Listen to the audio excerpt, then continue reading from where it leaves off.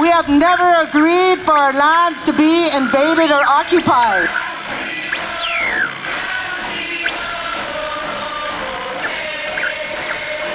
We have never consented to it, and we will never, ever surrender or compromise. We occupied government buildings, we blockaded highways, and we talked about not just marching, but direct action to shut this shit down. Here we draw the line. Right here we say no more. No more! What politicians don't you understand? Welcome to Indigenous Action, where we dig deep into critical issues impacting our communities throughout occupied America, or what we call Turtle Island. This is an autonomous, anti-colonial broadcast with unapologetic and claws-out analysis towards total liberation. So take your seat by this fire, and may the bridges we burn together light our way.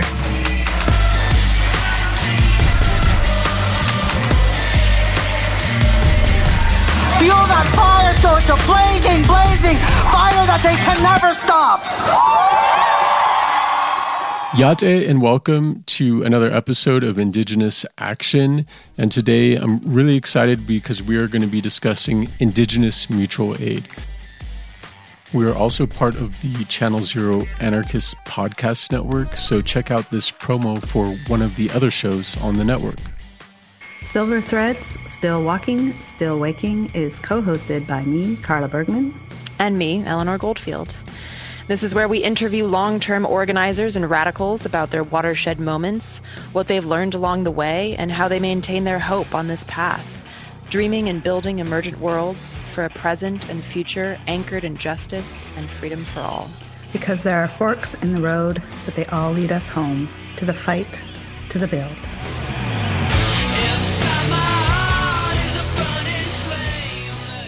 We've just marked 1 year of facing the pandemic of COVID-19, and as it's been widely reported, Indigenous communities have been disproportionately impacted by the virus. So today we're talking to some amazing frontline organizers who have been on the ground in their communities responding to this crisis. And before I get too far into it, Yate she kli dashijene torich shabashichin aro nakridene dashnella shama e beethachi aro beethachi dashiche zithajine nasha aro kintlanisha huan.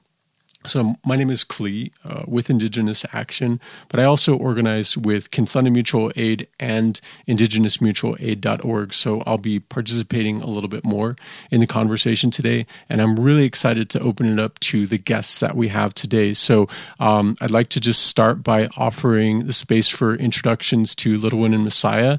If you want to introduce yourselves and talk about the project that y'all work with. Dos hinana ena dunata nie hitna asitna. Hello there. My name is Bluebird or Little Wind, and I'm Northern Arapaho. Hi, I'm Messiah, and I go by Sweetgrass, and I am Afro-Indigenous, and we both live on the Wind River Reservation in so-called Wyoming, and we have been organizing and supporting our community for the last year, and we'll continue to do so with various projects, specifically around just making sure that everyone's needs are met in terms of water and food and PPE. And also to herbal medicines and healthier foods so that we can build immunity and just build our immune systems back up. And our next guest today is Han, coming at us from Camp Red Sleeves Anti-Colonial Action. Agote, hello everybody. I'm Han, and I'm with Red Sleeves ACA.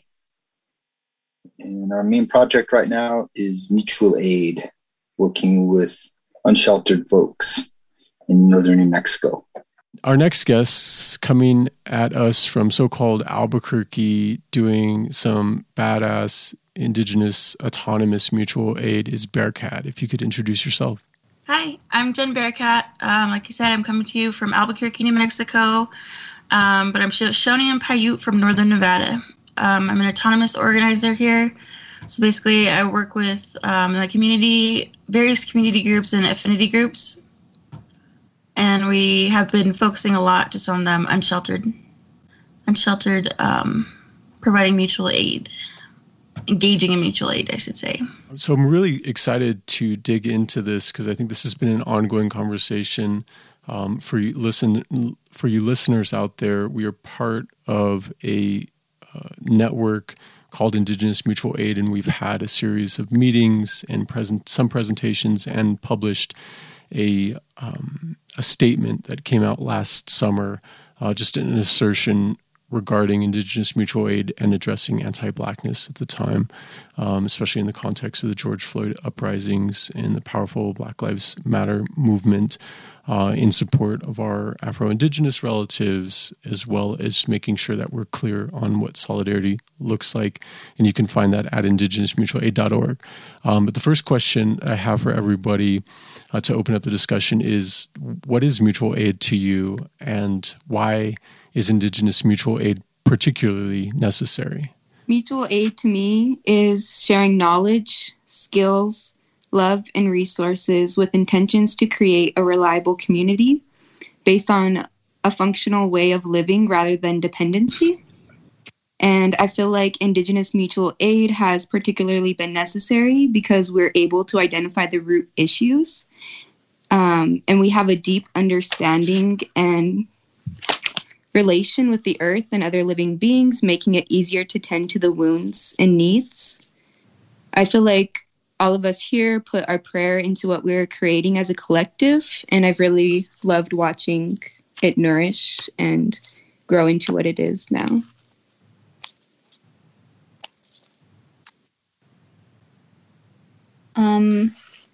Yeah, I would just also add, for me, mutual aid is like an approach and a way of living that includes all of life, and really is right there in the center while everything is happening, and isn't trying to move from a space of ignoring the reality of the situation that we're in, but rather is really tending to all that needs to be addressed and taking it from the core of the issues.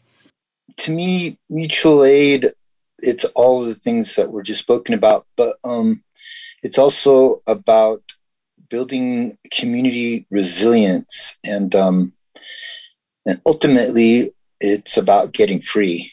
It's about ultimate liberation for everyone.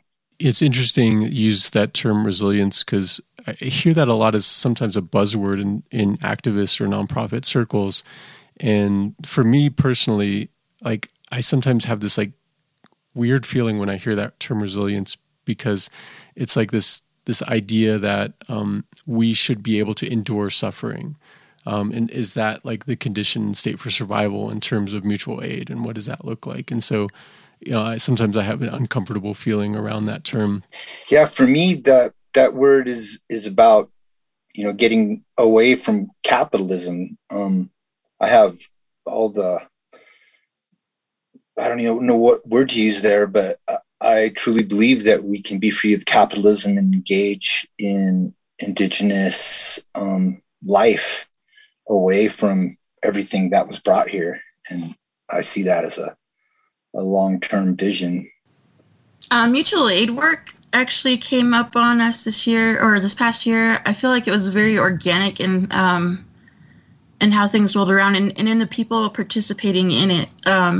I feel like there were the people in our communities that naturally kind of just get to work when they see things that need to be done. They don't wait around for somebody to ask them to do it, or have to be designated or say that's not my job or anything like that. They're just people that pick up the work. And I feel like that is an essential part of it, because in order, when we're thinking about what mutual aid is, we've seen it a lot. I mean, constantly this year with the nonprofits and things co-opting it. And even I saw some government agencies like even talking about mutual aid. And I'm like, no, you're not horizontal to us. You're not one of us. You are the government. You're not one of us. You can't be mutual to us because we're not horizontal. And I feel like that is a very necessary part of it. And I guess in the structure, structure kind of thing.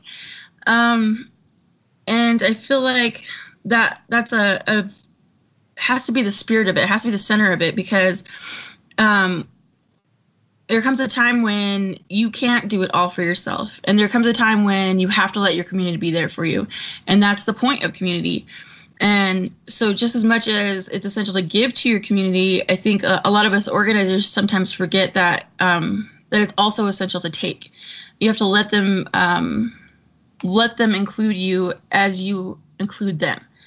And I feel like that's an important thing that I've learned a lot about this year. Han, I was just wondering how you guys got involved up there in northern New Mexico. Well, we had been doing, some autonomous work with homeless folks wherever we were. Our camp moved around a lot at that time. And once COVID hit, the people that we were working with that were living on the street, it just became very apparent that, the needs were going to be beyond our means. And so we just kind of kicked it up to where it is now over this last year. So it was COVID, smacking everybody down that made us really activate, I don't know what word to use, but just get moving like into this kind of space we're moving in now. I think it's really interesting and important to address this sort of like idea of mutual aid having its day, and the reference points being like Peter Kropotkin, like the anarcho-communist author's, seminal work called Mutual Aid, A Factor of Evolution, which was written, in the 1900s or so in a response to social Darwinism. And I think it's important to look at that sort of genealogy, but also recognize, and I don't necessarily like to make this extension because it's a very, tired sort of observation from my opinion that, Kropotkin did source his observations to inform his analysis by looking at indigenous societies, indigenous peoples, and the way that non-human beings relate to each other in the environment. And it was an argument at the time. And to me, I don't like personally, and I'm curious as to how y'all respond to that in relation to like providing your perspectives or definitions of mutual aid, which are very clear and powerful and obviously sourced from your communities, but how you relate to that. Because my personal response has been, I don't need to have what I'm doing and our existence validated through a Eurocentric text. That's, it's not coming full circle. This is about actually recognizing and being who we are and embracing and embodying that in a way that restores those relationships that have been systematically attacked through colonial violence and fragmented to the point where we have become so dependent on those systems that we've been assimilated into, that have been shoved down our throats literally, that, for me, it's a crisis upon crisis. And it brings up the other point, and I think something that I want to hear more from y'all about that you brought up, Bearcat, was basically what mutual aid is not, because you're talking about nonprofit industrial complex and some of these other practices. So I'm curious as to hear y'all's perspectives on that as well. I think linking it back into the anarchism is going to bring up the basic, like the failures of anarchism and how it differs from indigenous cultures and why it is not an organic existing kind of development. And so there isn't that strength in there. And it's the same thing that we're going to see again. Like, okay, because America has this thing where it thinks that civilization and progress is always better. It's always good. It's always more. And they think that mutual aid or any kind of quote unquote charity is a sign of regression or a sign of lesser than. And so, yes, when Corona is, what they think is going to be over, they think that's going to go away too, because they obviously don't operate with the same viewpoint that mutual aid is ongoing, and it is constant and ongoing, and it is a way to live in participation with your environment and with your people and with your communities and with your surrounding communities. And that's where the stability is it has to be ongoing. But Americanism is all based on individuality and feeling like that contributing to your community is an option, and it's not. Yeah, for sure. I like that a lot. And that's what it felt like, when COVID hit. We were already doing some things, and we felt like we were doing everything we could, and then we just had to find another way to do more. And that was because our connection with, the people that we saw all the time living on the street, and other community members too. So yeah, that resonates with me.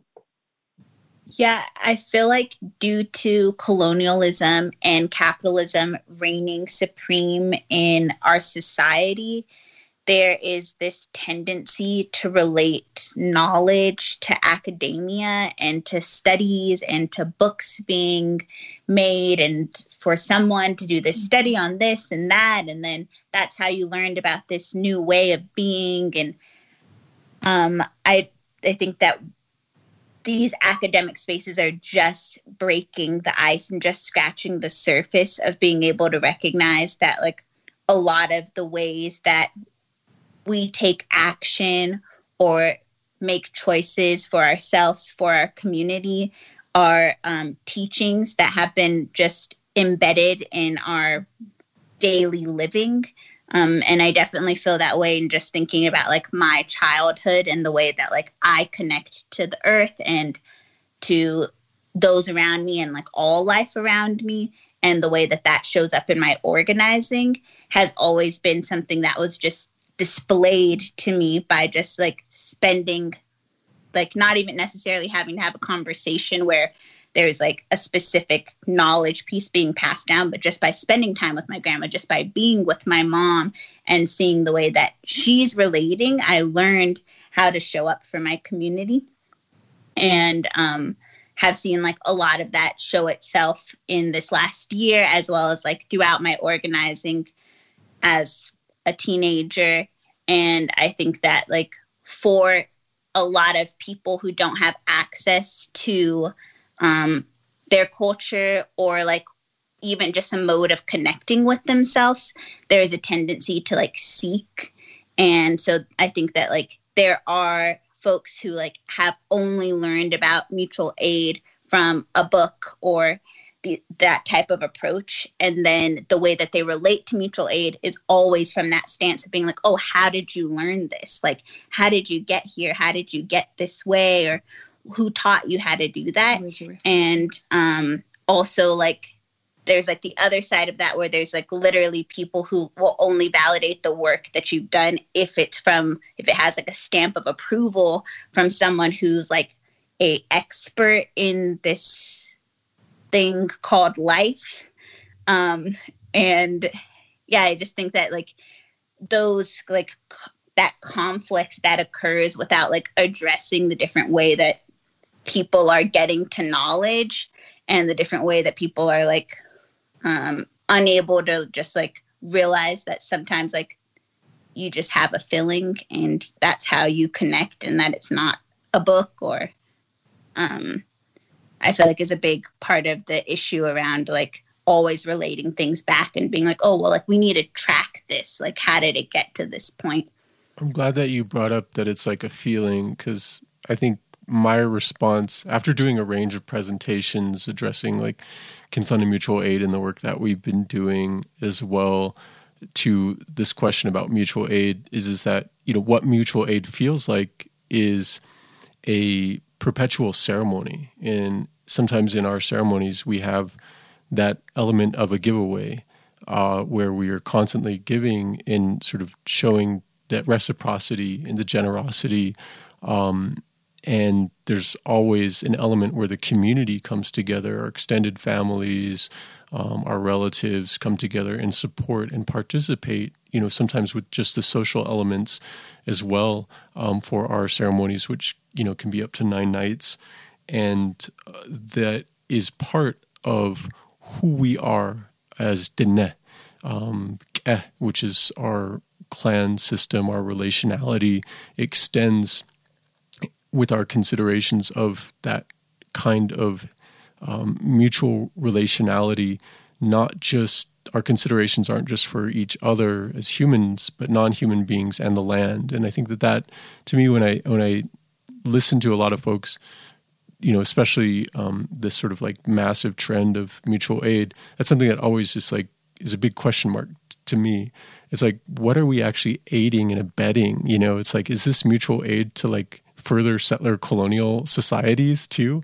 And I don't want to say that in a way that's callous, because we have unconditionally been doing mutual aid with Kinthana Mutual Aid for all those most vulnerable. That's been our priority. And also within that, we've focused on unsheltered folks who have been extraordinarily neglected in our area.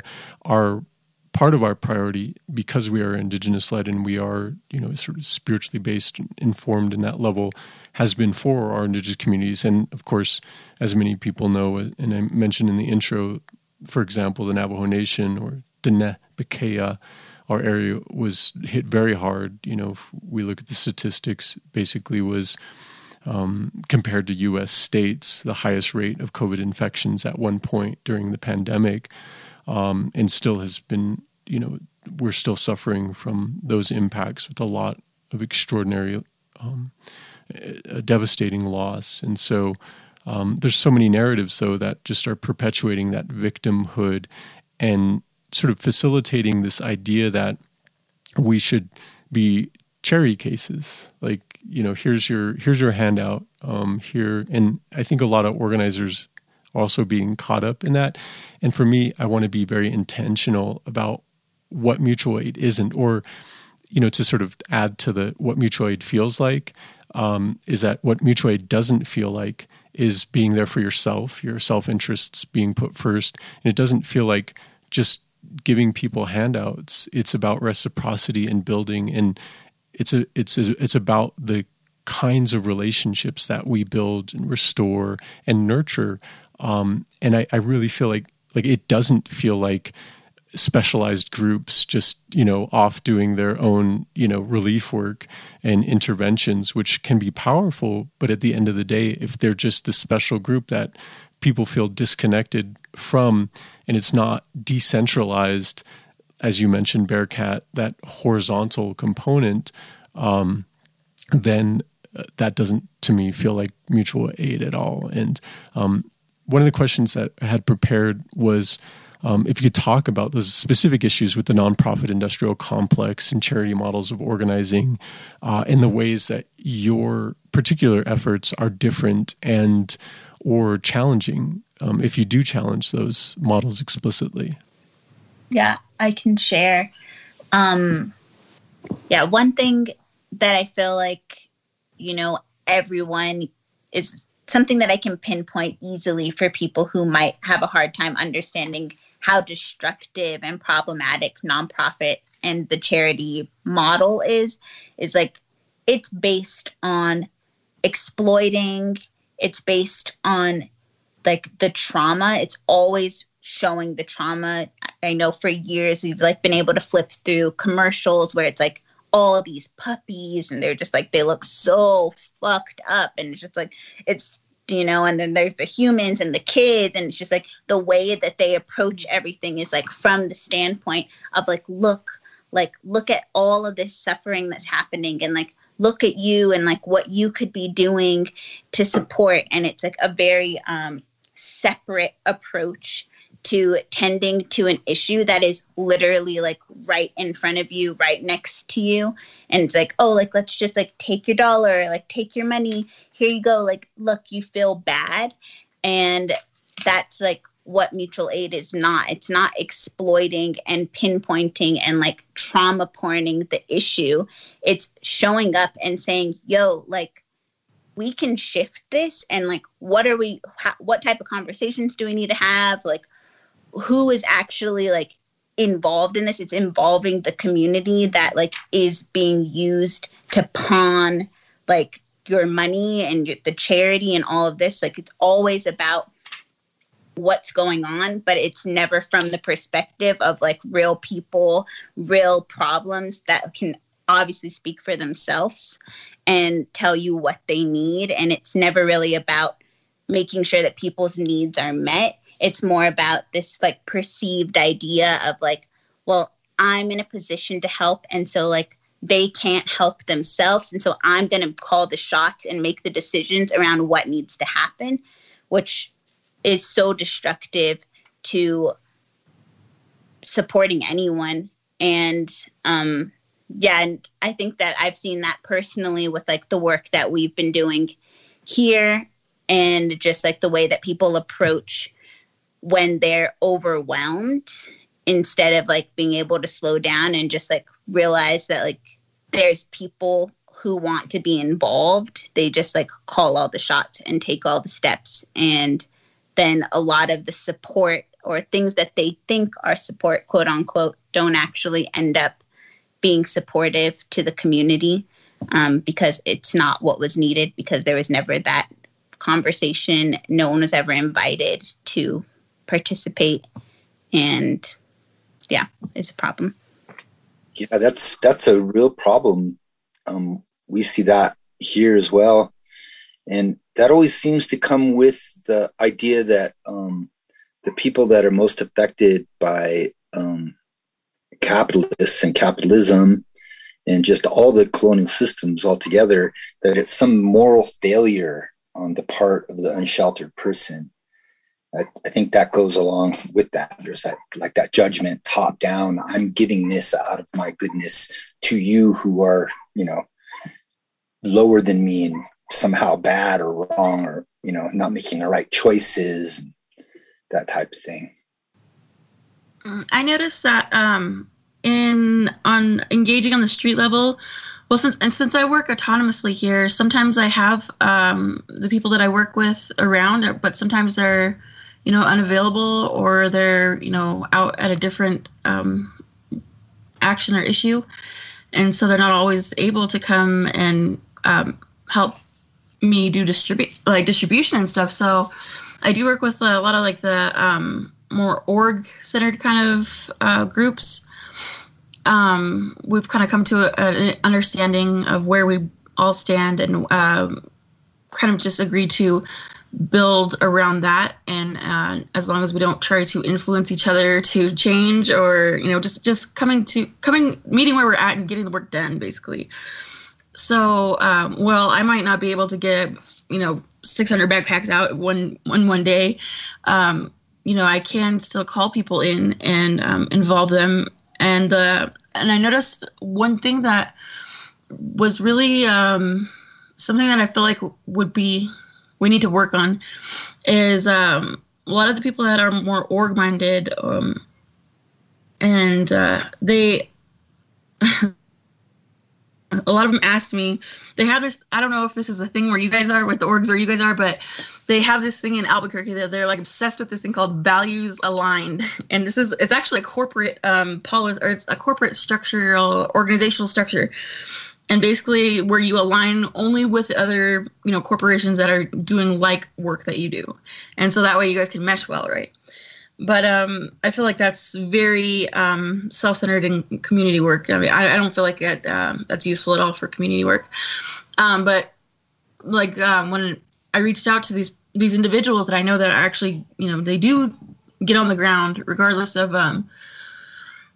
that if I agree with some of their politics or not. But I know that they do have areas that they tend to, and they do have groups of people that they interact with.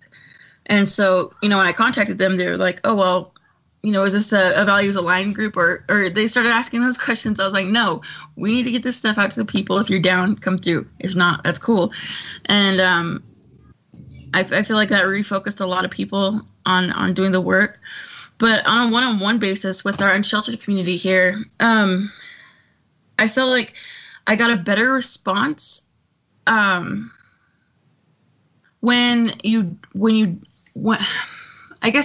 make it okay for them to have wants, because a lot of times they are made to feel that they have to have a need, and the only thing they can ask for is the things that they need. And a lot of times they put themselves last. And so when you say, well, what do you need? They'll think of a million things that everybody around them needs before them. And so when you move the bar up and say, well, what do you want? What are things that you want? It helps them bring forward those needs and feel, I guess, less guilty about it. And that's honestly another thing too, that I've seen a lot with mutual aid. I've seen a lot of people, of course, take advantage of like the mutual aid groups and stuff, and like kind of just, try to hustle people and have them, paying bills for them and stuff like that. And I feel like there is a time and a place where we can exist with our wants also.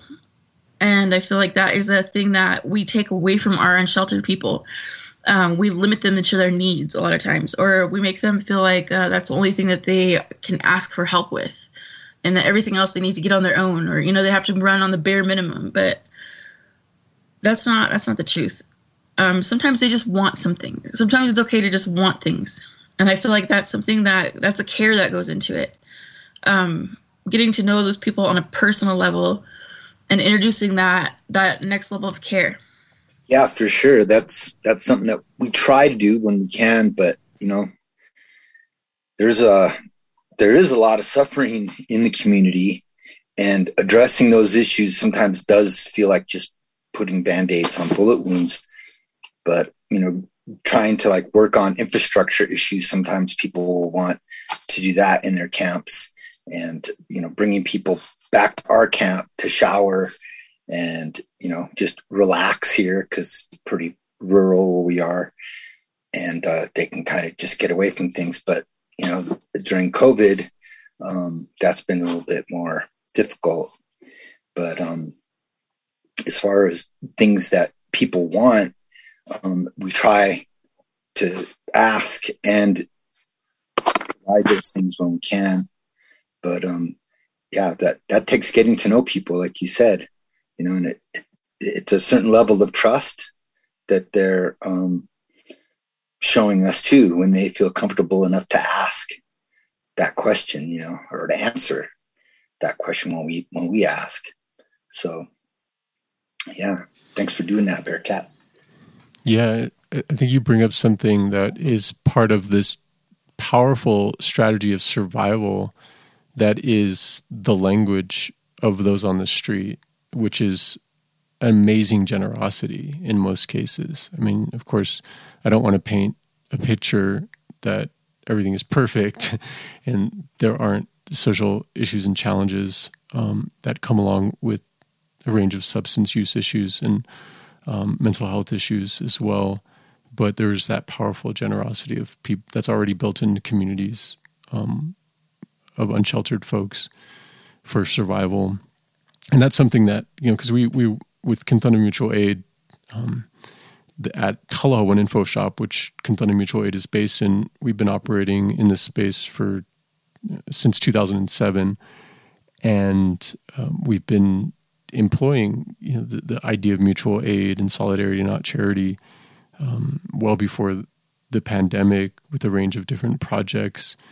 And we sort of got to the point where we were organizing with the unsheltered community and communicating those sort of like wants, needs into demands as well, and assertions, which I think is really powerful in relation to like actual solidarity and support in self-determination, which, part of the biggest issue that we face here that I've observed is this overall dehumanization that is a component of what allows for the continued destruction, exploitation, and sort of like makes the the desecration of our sacred sites permissible? Is that initial debasing or dehumanization? Because once you dehumanize somebody, anything is permissible and it's expected. Then that these people can be exploited, desecrated, destroyed, disposed of. And so I think it's really, really powerful to understand that. And almost every Indigenous nonprofit group that I've interfaced with and the service-based entities that are nonprofits here in this region have all been like, this is how we solve this problem. And almost, I would say, not one of them actually asks and talks to and sources what should be done to address the issue beyond Band-Aid solutions for those without shelter, experiencing homelessness and other issues in the streets. They haven't asked them. And that should be the starting point for all of this. I wanted to ask if you could talk about what your groups have been focused on during this pandemic for this past year. Also, what have been the greatest challenges, and I think some of y'all have brought that up. But also, I want to hear what have been the most effective parts of your organizing, or maybe what have been the most empowering, parts of that, or maybe there's a moment that comes to mind. I feel like our focus has always been pretty earth relation based. But in the beginning of the pandemic, we realized that we had to meet our community where they were at, which sadly is dependent on the few grocery stores that we have in the bordering towns. And so we focused on getting 100 families in need, specifically grandparents raising their grandchildren and single mothers, everything that they needed to stay home. From formula to diapers to food and hygiene products. Then we were able to help out an additional 250 families get their immediate needs met. But we soon saw how much waste we accumulated while supplying and distributing those things. And so, one of the most empowering moments, I think, was when the tribe had wrote us a letter in a way threatening us to sue us because we had just used our tribe's name in the, what was it, GoFundMe or in our fundraiser. We had said, this is for Northern Arapaho tribal members, and they argued with us that they had a 501c3 who was going to be using the Northern Arapaho tribe's name, and that we needed to change it. And so that was a really pivotal moment in our organizing, because we were like, oh yeah, we actually have a vision of what we want to be able to create. And so we were able to refocus our energy into earth-based solutions, such as creating a community resource center where people can come to gain knowledge on the land and water pollution and the effects that it has on our bodies, while also giving them access to herbal solutions, to clean water and food, and a possible place to be in community if wanted. We want to live in harmonious relation with the earth and all living relations. And our challenges, going back to just not having enough support in our community here on the reservation and also in the state, and being co-opted and targeted by churches, nonprofits, and the Business Council. I don't know if Messiah wants to say some more on that. I would say one of the growing points, as well as just the space where it was also a challenge because it was just heartbreaking, was just to see how little our community believed that there could be change. And being able to sit in front of that and hear so many people be wow, this is really helpful. And also just be yeah, but I wasn't expecting any help, or I was just going to figure it out, or we've had no food, or these types of things. And just not that reality that so many people in their homes are ready for the shift, but just don't see it possible. and really getting to like sit with our elders and just like explain to them like why we hadn't been home and what we were doing. And like, because of them having connection to their elders and having a different relation to their land and their home and like watching development happen, the way that they like responded to the work that we were doing was like so much more receptive, because they were like, oh yeah, like of course, like we need to be growing food, of course, like no one can drink the water, like it's been that way for so long. And so to have like not only them be able to tell their stories that like for so long they've been trying to like tell people about, and just be like, yo, like we've been trying to like let people know that this isn't working, and then to also be able to redirect that to the youth around us and say like, okay, who's ready to do this, and see that people are like finally moving into that space. That's powerful. And in some ways, just to pinpoint an issue that y'all brought up, is like, it seems like a real low and seriously problematic when churches are co-opting that kind of work, because on one level, the church, you know, Christianity has been responsible for devastating our communities and stripping away our self-sufficiency and ability to be autonomous, and destroy our cultural ties to the land, and then to come back and then, you know, exploit on top of that, like poverty pimping, I guess that term, the issues in certain reservation communities, and then to just try to co-opt like y'all's powerful effort. That's absurd. Well, at the beginning of the pandemic, before the pandemic really started, I was getting ready to make ribbon skirts for this upcoming powwow season, right? So I got a whole bunch of fabric and I was getting all ready. I had a little stash of everything going, and then COVID hit and nobody was going to be ordering skirts, and I was like, oh man. And so I noticed that some people had started online making masks, and I've used to work in the community healthcare field.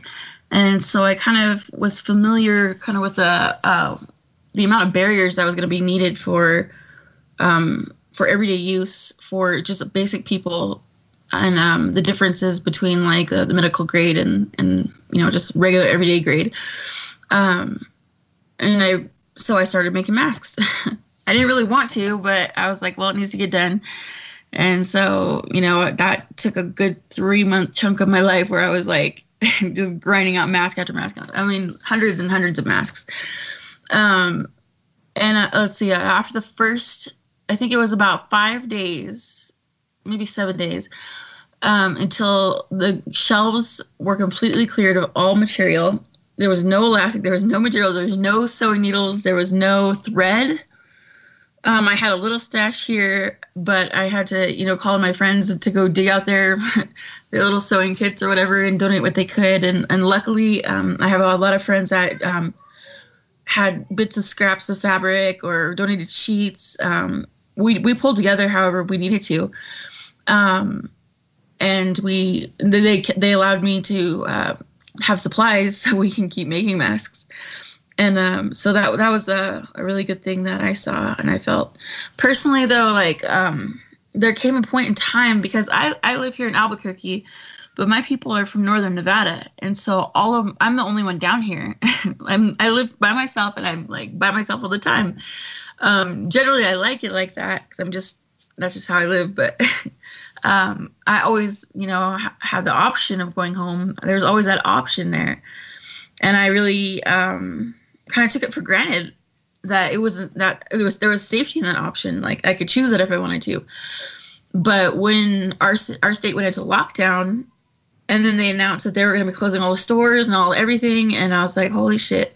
And then we saw how people reacted to the stores closing and the toilet paper fiasco.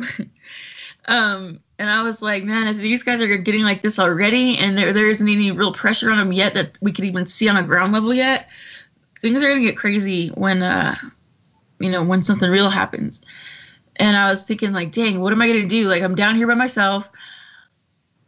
Everybody else could go to their families. Like, where am I going to go? Like, what am I going to do? And then I kind of felt like a lot of anxiety around that. And I really just had to come to, it really tested my walk and my talk. We, been doing this work for so long about investing in your community and doing this and that. And, it really came to the point where I was like, dang, I'm going to have to rely on my community. And that was a very uncomfortable space for me, because I feel like we should always be fortunate, or always be working to be on this other side where we're supplying our community and helping and giving. But having to be on the other side where you're like, oh, shit. And then it kind of humbles you and it reminds you, it balances that out. So that was a hard lesson to learn, but a good lesson to learn. Or I guess be reminded of. It comes around every couple of years where, I get reminded of that kind of thing. But I feel like there was a lot of people that experienced that kind of thing, especially natives being away from home. There's challenges, and that's, when these kind of things hit, that's one of them. Yeah. So, it was getting started, I would say, was pretty empowering. And what I mean by getting started is taking it from more of this is what we do between my wife and I and a couple other family members at times, and actually, organizing in the community and trying to gather resources and meet people's needs and meeting people where they're at. So once we got the ball rolling with that was good. That felt right. And another highlight would be just the relationships, getting to know people on even a deeper level. There was more of a commitment on our part, and opening up happened when funny enough, when you start showing up consistently and reliably for people, there's an affinity can grow there. And not everyone, wanted to, it happens at different speeds for different people. But that would be one of the things, and probably one of the challenges too, for some folks who suffer mental health or just have trauma responses to things. So just learning how to be with that with people, and not, trying to control an outcome, but just being consistently present with people wherever they're at.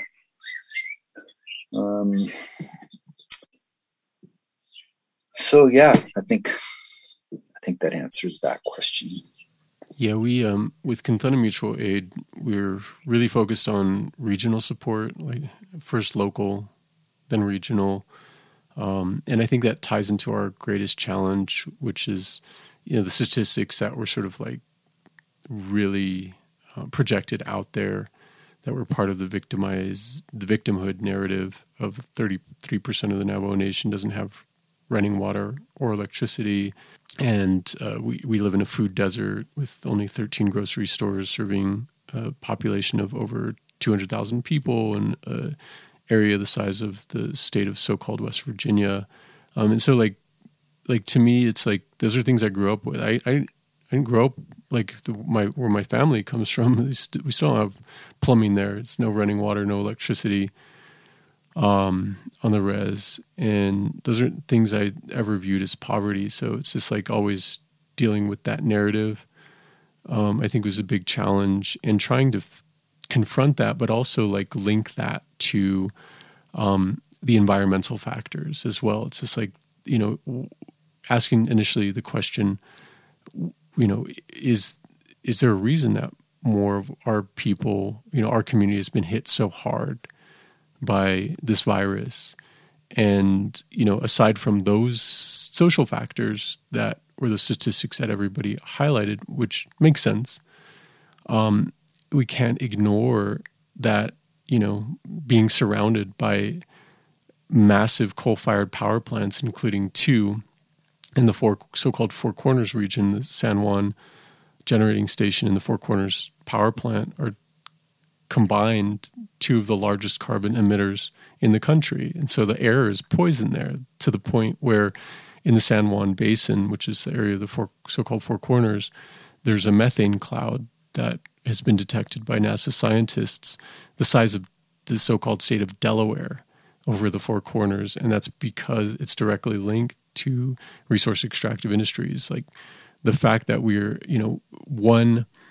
a resource colony, and the Navajo Nation politically was established specifically to facilitate that, to the point where in the 1940s we were one of the largest producing areas for uranium extraction. And to this day we have 523 abandoned uranium mines in the reservation lands and over 22 wells that are contaminated and closed by the EPA because of high levels of radioactive pollution, and they're not cleaned up.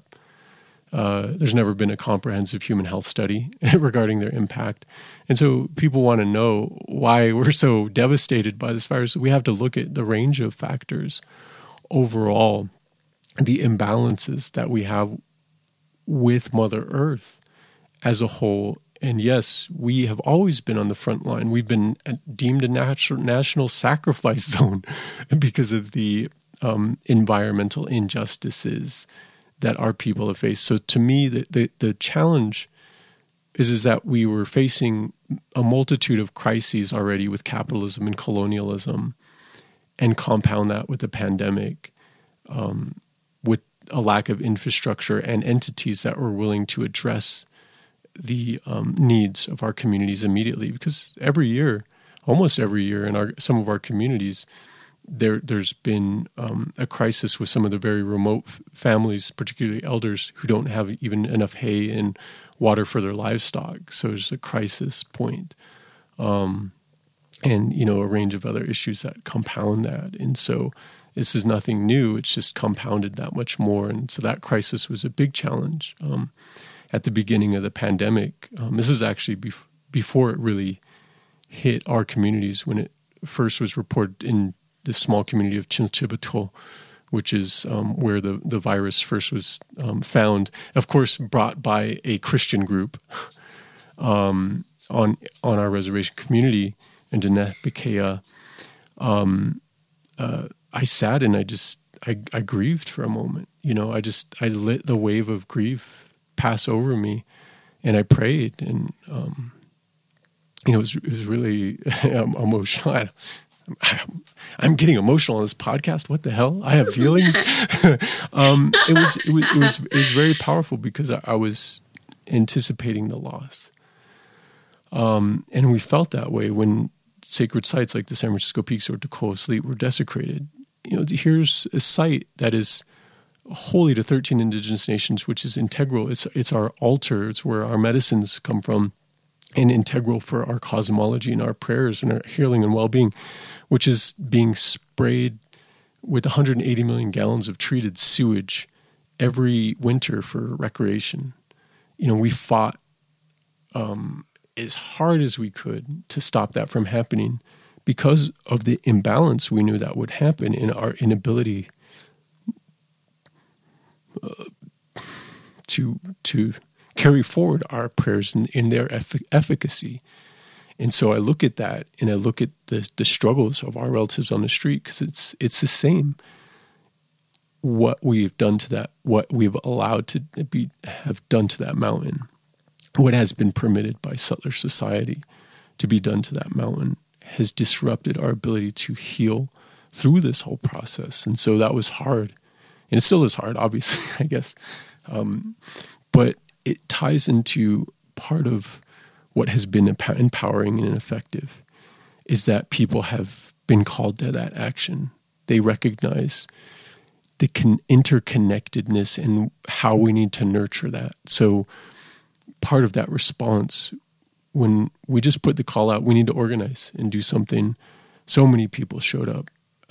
And I think for some reason, just one thing that comes to my mind is probably one of the most empowering and effective things was immediately when we're talking to unsheltered relatives, because We constantly had people coming and going from Teleho and InfoShop. They would come and we'd tell them what was going on. And so one day they're like, let's make some masks. We can't find masks. Okay, let's get some material. And so we had this big party of unsheltered relatives making masks, filling our wellness packs. And at that point, we had been blessed by a gift of a whole bunch of sage. And so we were breaking them down and making the tiniest, little sage bundles from these bigger ones to put in each and every wellness pack for distributing for our unsheltered relatives. So it was like this collective moment where we recognized that this is, our responsibility to step up and nurture that connection the best way we can. It's just like one of those things where like one day you're like, we're out of masks. Like we were distributing at one point hundreds of masks every week. And we had one person distributing thousands, driving. They'd get shipped to our space and they drive around the res and just distribute them. And one day we had nothing. And literally the postal delivery came and there was like, hundreds of masks right there just as we were like, so like those moments, like somehow things connected and clicked. But yeah, I guess I just wanted to share that. I wasn't expecting to go on a sort of longer rant or tangent about that. But yeah, and I just want to like appreciate the fact that the Indigenous Mutual Aid Network has been part of that connecting point and really helped to, by connecting with other Indigenous folks who are in their communities who have that same, not just political analysis, but that cultural grounding to respond in that way and connect and assure each other. And sometimes we would, in our meetings, online, we would have little like moments where we just needed to provide that emotional support. And that was it. That was the meeting. And that was powerful, like sometimes in the most profound ways. So I guess that's my expression of gratitude to you all for being part of that effort. And just there's so much I could share. It's just like a flash right now for some reason. I think that goes back to what Messiah was saying about, it's a feeling that the mutual aid, that's that feeling part that's integrated into it. Like you just know that what you're doing is right. And even when like there's no masks left and you still got people there and then the masks come and that's the feeling. Yeah, for sure. That, and, also, just sharing, a bowl of soup and some bread with folks and, the talk that happens and that's healing, it's good stuff. So yeah, I want to thank all of you too. I've learned so much from y'all since, we've been doing the meetings and communicating, and it's really enriched my life. So I appreciate you. We have some formal questions, I guess, to continue asking, if you will. So what are your efforts focused on this year? So the remainder of the year, and where would you like to see Indigenous mutual aid organizing be in the next year and beyond?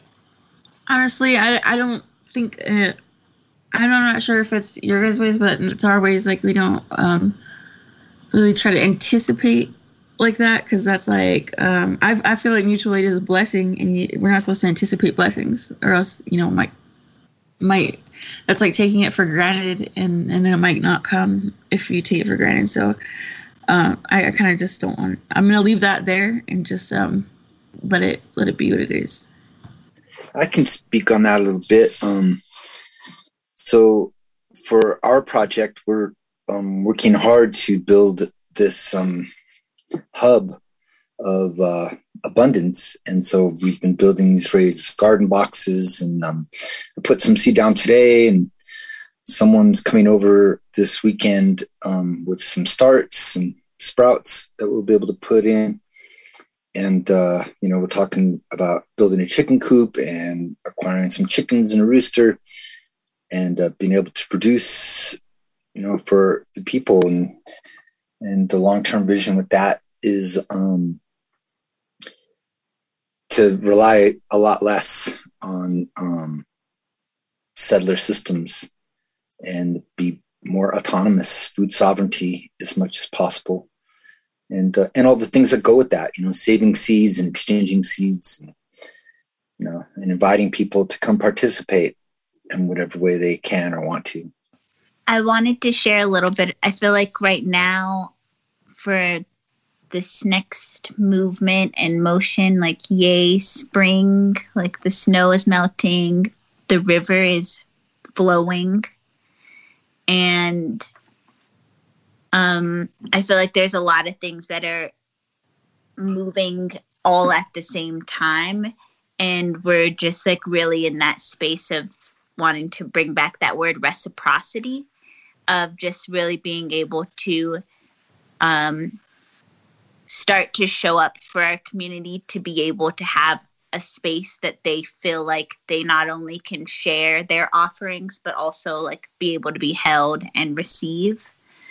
And just like supporting and doing the really important work of like taking back the definition of what reciprocity is, because I feel like it's been really like thrown and like stepped on through the materialistic, capitalistic approach and view of life, and that like receiving is only through a tangible. And the most important form of reciprocity to me, and I feel like in community, is the moments that we get to exchange, and like being able to like feel that huge, powerful energy of what it means to come together. And in that, like, that's also something that I feel like has been able to be just seen from a new lens through this pandemic, because so many people have had to slow down in a way that they didn't expect, or not be able to see the ones that they want to see, or even just like the act of losing loved ones and having to meet them in a new form. I think we're in this really pivotal moment that allows us to really deepen our connection to each other and share from just a more genuine space in regards to like our desires, and that a lot can shift. And so the way that looks for us is, I feel like this year we are focused on locking in a piece of land to begin creating our resource center, like the centralized community garden, and also taking up space and planting gardens wherever we feel is necessary. We want to destabilize the dependency our community has on the U.S. government, tribal governments, churches, and nonprofits. We want to empower our community to take action and become sovereign. And so, like, just resonating with liberation and that feeling of freedom. Sounds like a powerful manifesto for the spring and summer. So with Kinthunna Mutual Aid, we sort of put together a strategic emergency plan looking at a range of different scenarios. And so our whole point is building out our infrastructure with Talahoan Info Shop. And we already, with Talahoan Info Shop, had addressed the orientation of the space being a source of conflict infrastructure. And as a mutual aid hub, it also sort of addresses mutual defense. And so in the past, we've done a lot of organizing and support for sacred sites defense, and activated, mobilized for other community struggles as well. And so I think like building out the idea of what that means more. So as far as like mutual aid and mutual defense, we do have a garden. Actually, tomorrow we'll be setting up a meeting, one of our first meetings for our community garden space in the back. But also, as y'all mentioned, we're looking at sort of proliferating that out and stimulating the idea of guerrilla gardening more so, in finding ways to determine how much acreage we might need access to be able to sustain our efforts, and same thing, be less dependent on running to corporations for all the supplies that we need for our communities. And so we're also focused on seed exchanges. We have had a seed library for some time at our space, and so we're just revisiting that, looking at what we need to nurture to be able to grow effectively as we can the food that we could sustain, at least our outreach efforts, particularly for unsheltered relatives, and feed them good, healthy foods from the land. The infrastructure, we actually have a huge project where we're building a commercial type kitchen at the info shop as well. And so that's a big project for our infrastructure plans, our nefarious plans. So that's exciting, and that's pretty much underway. We're going to be doing a big fundraising call for that soon as well. So folks, jump in and support us at some point. It's one thing that we need to build into like mutual aid organizing is like, one, the decentralized component that everybody should be doing it. And two, like we should be proliferating that and looking at long-term and looking at it as a way of life, not just, some specialized thing that we're doing in response to this crisis, but a way of building our power back, restoring, reconnecting, and asserting that power in a way that's on our terms. And to me, that's just like fully realizing that liberatory aspect of who we are now. And we can do that. We have been doing that. The system has failed during this crisis, and that's not a surprise to us because that's how it wasn't designed to support and benefit us. And I'm not looking at sustaining it or helping it recuperate itself. I'd rather look at ways to help it die. These systems of oppression die and go away with this virus so that our people can live. I think something that has been so supportive throughout this last year and like has shown up different ways in my life, in this body this time around, is how ready the earth is for all this shit to die. And like all of these thoughts that we've been sharing here and all of these visions and all of these feelings, it's like Mother Earth is right there standing by our side. Like, yes, let's do this. Like, how can I stop like this, huge shipping container from moving through my waters? How can I stop? Like, that was epic. Just like all of the different ways that when you get that small moment to just slow down and listen, like you really do just see Earth ready to bloom, ready to live, ready to be liberated and free from like these systems, from the way that like all of Earth's children are relating to her as well. And it's just always that like that energy for me always activates so much inside of me to just like keep moving and keep going when I like see the land destroyed, and I'm just like, you know what?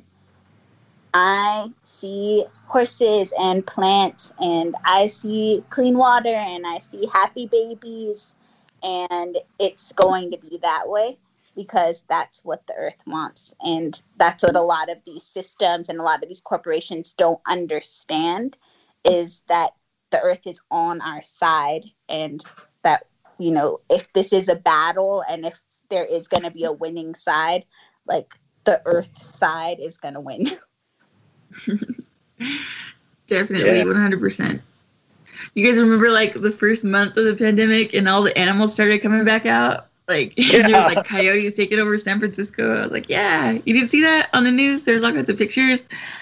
Everybody was like scared of their houses. They were watching out the windows, and the animals were like all coming back out, reclaiming space. I was like, fuck yeah, let's do this. Yeah, there were bears running right down our street. It was awesome. It's definitely a time of prophecy and a time of renewal. As we're wrapping up this conversation, the other two questions we had were, how can folks best support your efforts? And if there's anything that you'd like to add, anything that we missed, or anything that maybe was brought up during this conversation with this line of questions that you feel like you'd like to express more or address a little bit more? I think one thing that I saw in an urban environment, I live in a part of Albuquerque that they call the war zone. Well, they used to call it the war zone. The city has since wanted to repaint this area's, I guess, reputation. And so they changed the signs. They didn't actually change anything about, the services offered here or anything that actually changes. They just changed some signs. But yeah, it's the war zone. It's going to be the war zone until they make it not the war zone. But one thing that we saw here a lot of, just, on a ground level and just speaking with my neighbors, one thing that we kind of noticed was going to happen was, unfortunately, there's a lot of drug trade around here. And this means that there's a lot of people that are addicted, and a lot of people that are addicted to things that they physically cannot just quit and just stop using and be safe. There's substances that you can't just stop using. Your body can go in, you'll die. And so that was a major concern that we discussed. How do we help them in that? Because we know that, if they're overdosing, you give them Narcan, or if, but if there's no cops to call, there's no Narcan there that could work, because if they're not actually overdosing, their bodies, it's, what do you do then? And these are some of the questions we had to ask ourselves, and we really didn't know. And being the location that we're in Albuquerque, there is a large, we are a hub city for cartel. And so there was a lot of movement politically around with what the cartels were doing down in Mexico, the violence that was happening to people in Mexico, how they were readjusting in their villages and in their cities, and what this would mean to cartel power and how that would affect us. Our crime rates, and also just our everyday life, because everything is a homeostasis, everything has a balance, and that includes cities. And the reason why when there isn't balance, there's danger. And so that's what we could sense. These are some of the things that we had to think about, and some of the things that we just really don't know have an answer to. But I guess that would be a more unique, aspect as far as just living in an urban environment. These are the things that we really have to think about. So how can folks best support your efforts? Oh, my efforts. Well, my efforts, I actually have need to, my tribe back home, we are facing off with a lithium mine. That's proposed to be in our traditional area, and we have some work to do. So if you would like to donate directly to me, my Cash App is JENN Bearcat, BEARCAT.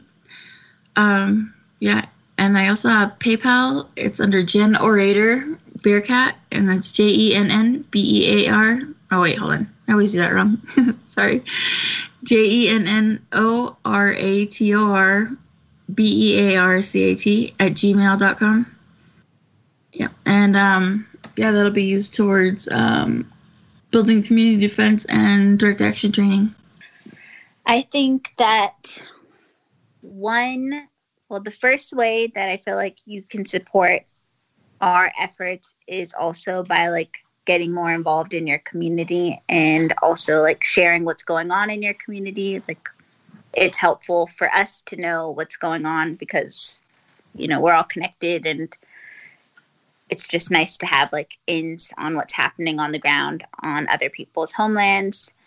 And then also another way you can support is if you know someone with some land in Colorado or Wyoming, and they just are ready to see it become something beautiful and want to release it back into the hands of the earth, we will gladly tend to it and make it something abundant for community.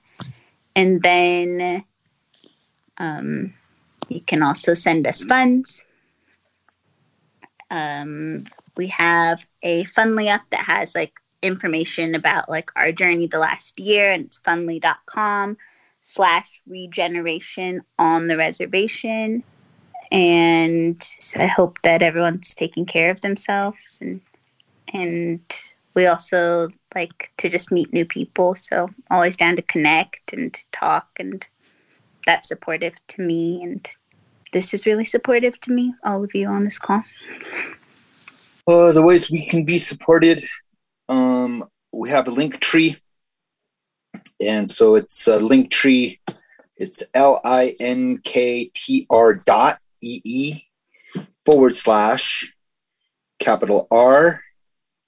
lowercase ed, capital S, lowercase LEEBES, capitals ACA. And all our links are in that tree, and there's zines in there that we like, and videos, and all kinds of stuff. It's a long tree. So if you're inclined to support, we would appreciate it. And also Camp Red Sleeves, we're hoping to host some trainings here, and maybe Bearcat's going to come up here at some point with some folks, just for like camping and just basically camp life and how to be an asset, like going out to an action camp. So, having all the things and knowing how to set up your stuff. And some people don't know how to do that. So if you want a place to do that, hit us up, and we'll see what we can do about that. I also want to encourage folks listening to this show to check out indigenousmutualaid.org and the directory that's there. And I just want to actually just state that there's a lot of really powerful work that's happening with Indigenous Mutual Aid, that specific network, that is not like something that we take selfies of, that we're not taking pictures of, and very intentionally so. That website is maintained in a way where it's just like, here's the groups doing the work. We're asking, here's a way that you can support by donating through this fundraiser. And, it's sort of like a bit of a contrast to like the sort of like endless environment of GoFundMes, which is sort of like something that to me personally, I felt like this weird reaction, and the only best way I can describe it is just like that feeling you get like right before you're going to throw up, of like all the GoFundMes that popped up after Standing Rock, for example. And sometimes it's just like it's oversaturated, and there's some powerful work that needs to be funded, but how do you find that? And so we try to do that with the network, and all of those funds go directly into, without conditions, without any thing aside from just making sure that people are actually doing the work, and that's going to go out and benefit people beyond personal gain. And so just recommend for people to check out support through Indigenous Mutual Aid, but also link up to those individual groups that are on the directory. And I also want to state, like, and Conflent Mutual Aid, of course, we're listed on that network as well. But I also want to mention that, like, I think one of the best ways that you can support our work is by starting your own mutual aid project. And there's a resource guide on that website as well, but there's nothing really mystical about it. You don't need like a degree and like some certificate or some like to go through some professional nonprofit workshop to then become a mutual aid worker.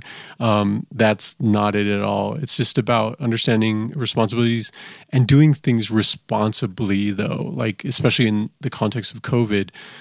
There's a lot of amazing resources for the important protocols that we need to maintain to the highest standard if we are supporting those most vulnerable in our communities, particularly elders.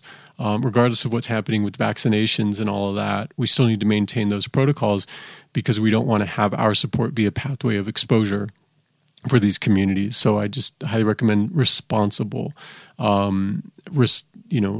responsible calls to action and organize in your communities. And there's so many different ways to get involved. And it's just about, picking a point, starting and finding even the smallest possibility and making that grow and stabilize and sort of proliferate that out as well. And so that's, if you want to link up with the Indigenous Mutual Aid Network, that's definitely what that is for. So just want to encourage people to get involved that way and decentralize this shit, because we're spreading this mutuality of what we're spreading is about relationships, and it's about like asserting our power, because mutual aid is not just about redistributing resources, it's about radical redistribution of power to restore our lifeways, heal our communities and the land. Yes.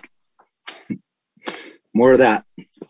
So in closing, if there's anything that you missed, we also, in our show, we started this thing, but I think we left it out in the last show. We have this little segment called call-outs and shout-outs. So if y'all want to call any individuals, orgs, or whatever, maybe tendencies out, you're welcome to. You don't have to. You're not obligated to. And shout-outs, something supportive, or different groups or individuals that you feel like need to be just given that support.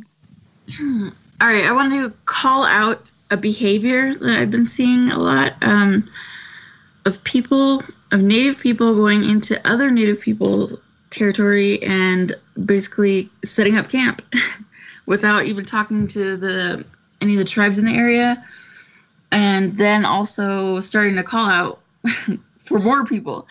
I don't know where that idea came from, but don't do that. And then also, and I'm hoping that you guys are down for it, but I'm trying to go in on Chief Ladybird. Her decision to pair with a brewery, and I'm not sure where it's actually located at, but I guess they commissioned her to do the artwork for a can of beer, or a specialty beer that they have, and which a lot of artists have done. That's true. But this one in specific, I guess they somehow chose, I'm not sure if it came from her or from the company, but they have decided to donate $1 from every sale to an MMIW, Missing and Murdered Indigenous Women cause, or organization. They don't even specify which org it's going to. Personally, for me, when I'm looking at people doing fundraising or anything like that on behalf of an org or for MMIW, I want to see at least 80%, if not 100, going directly to, and I want the org named, or the family that it's going directly to. I want you to name them, because I will check. And if I don't see that there, I'm going to call you out publicly, because you're fucking banking off of our stolen sisters, and you're banking off of a family that's hurting, and it's not right. So I'm hoping that we can get into that in our next episode. Shout outs for you, Bearcat? No, I hate everyone.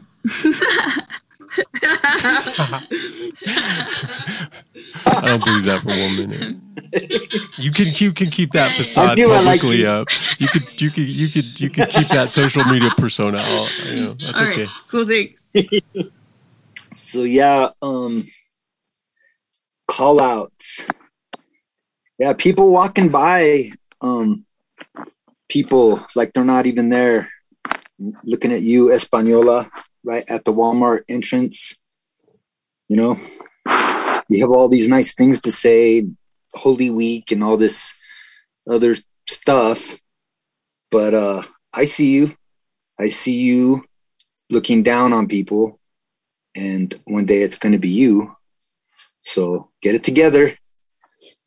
We're all here right now, and we need each other. So let's get right.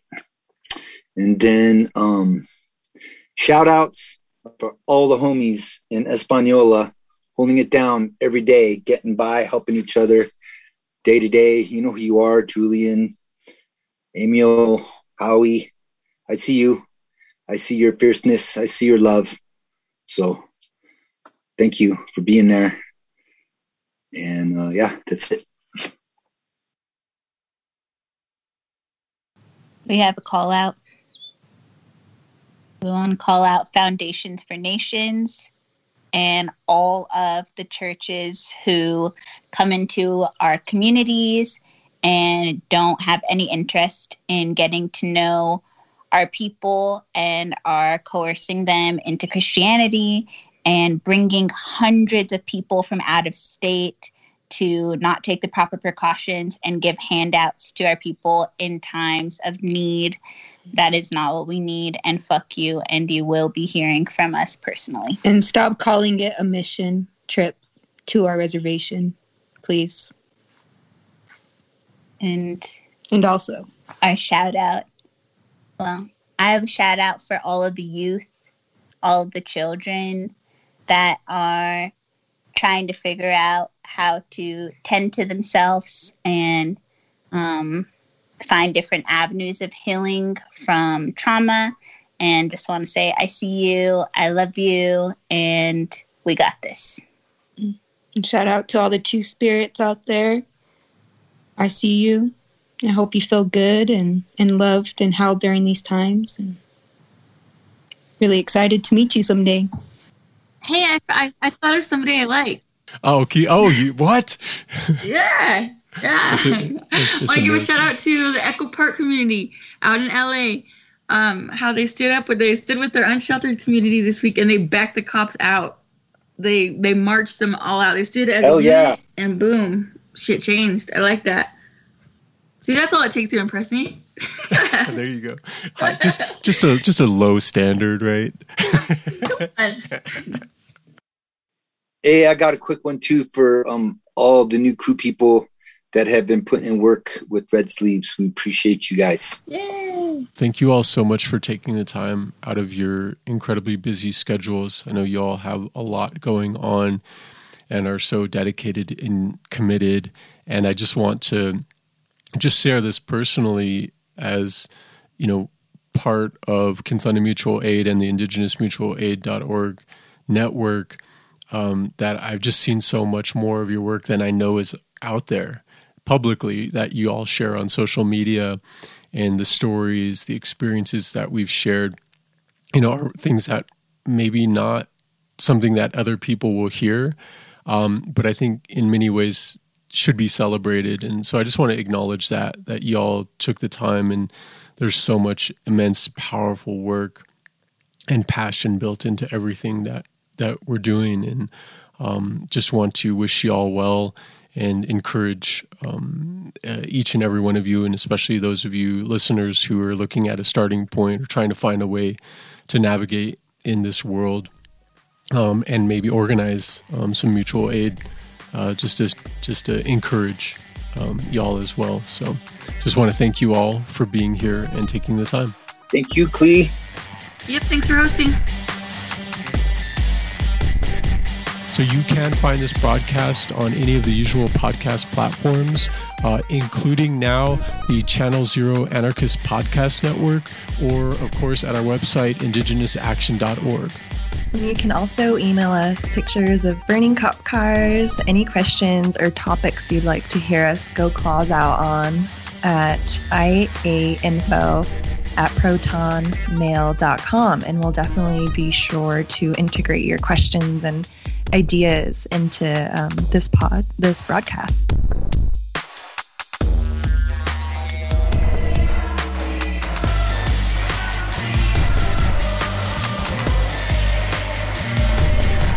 Fuel that fire so it's a blazing fire that they can never stop.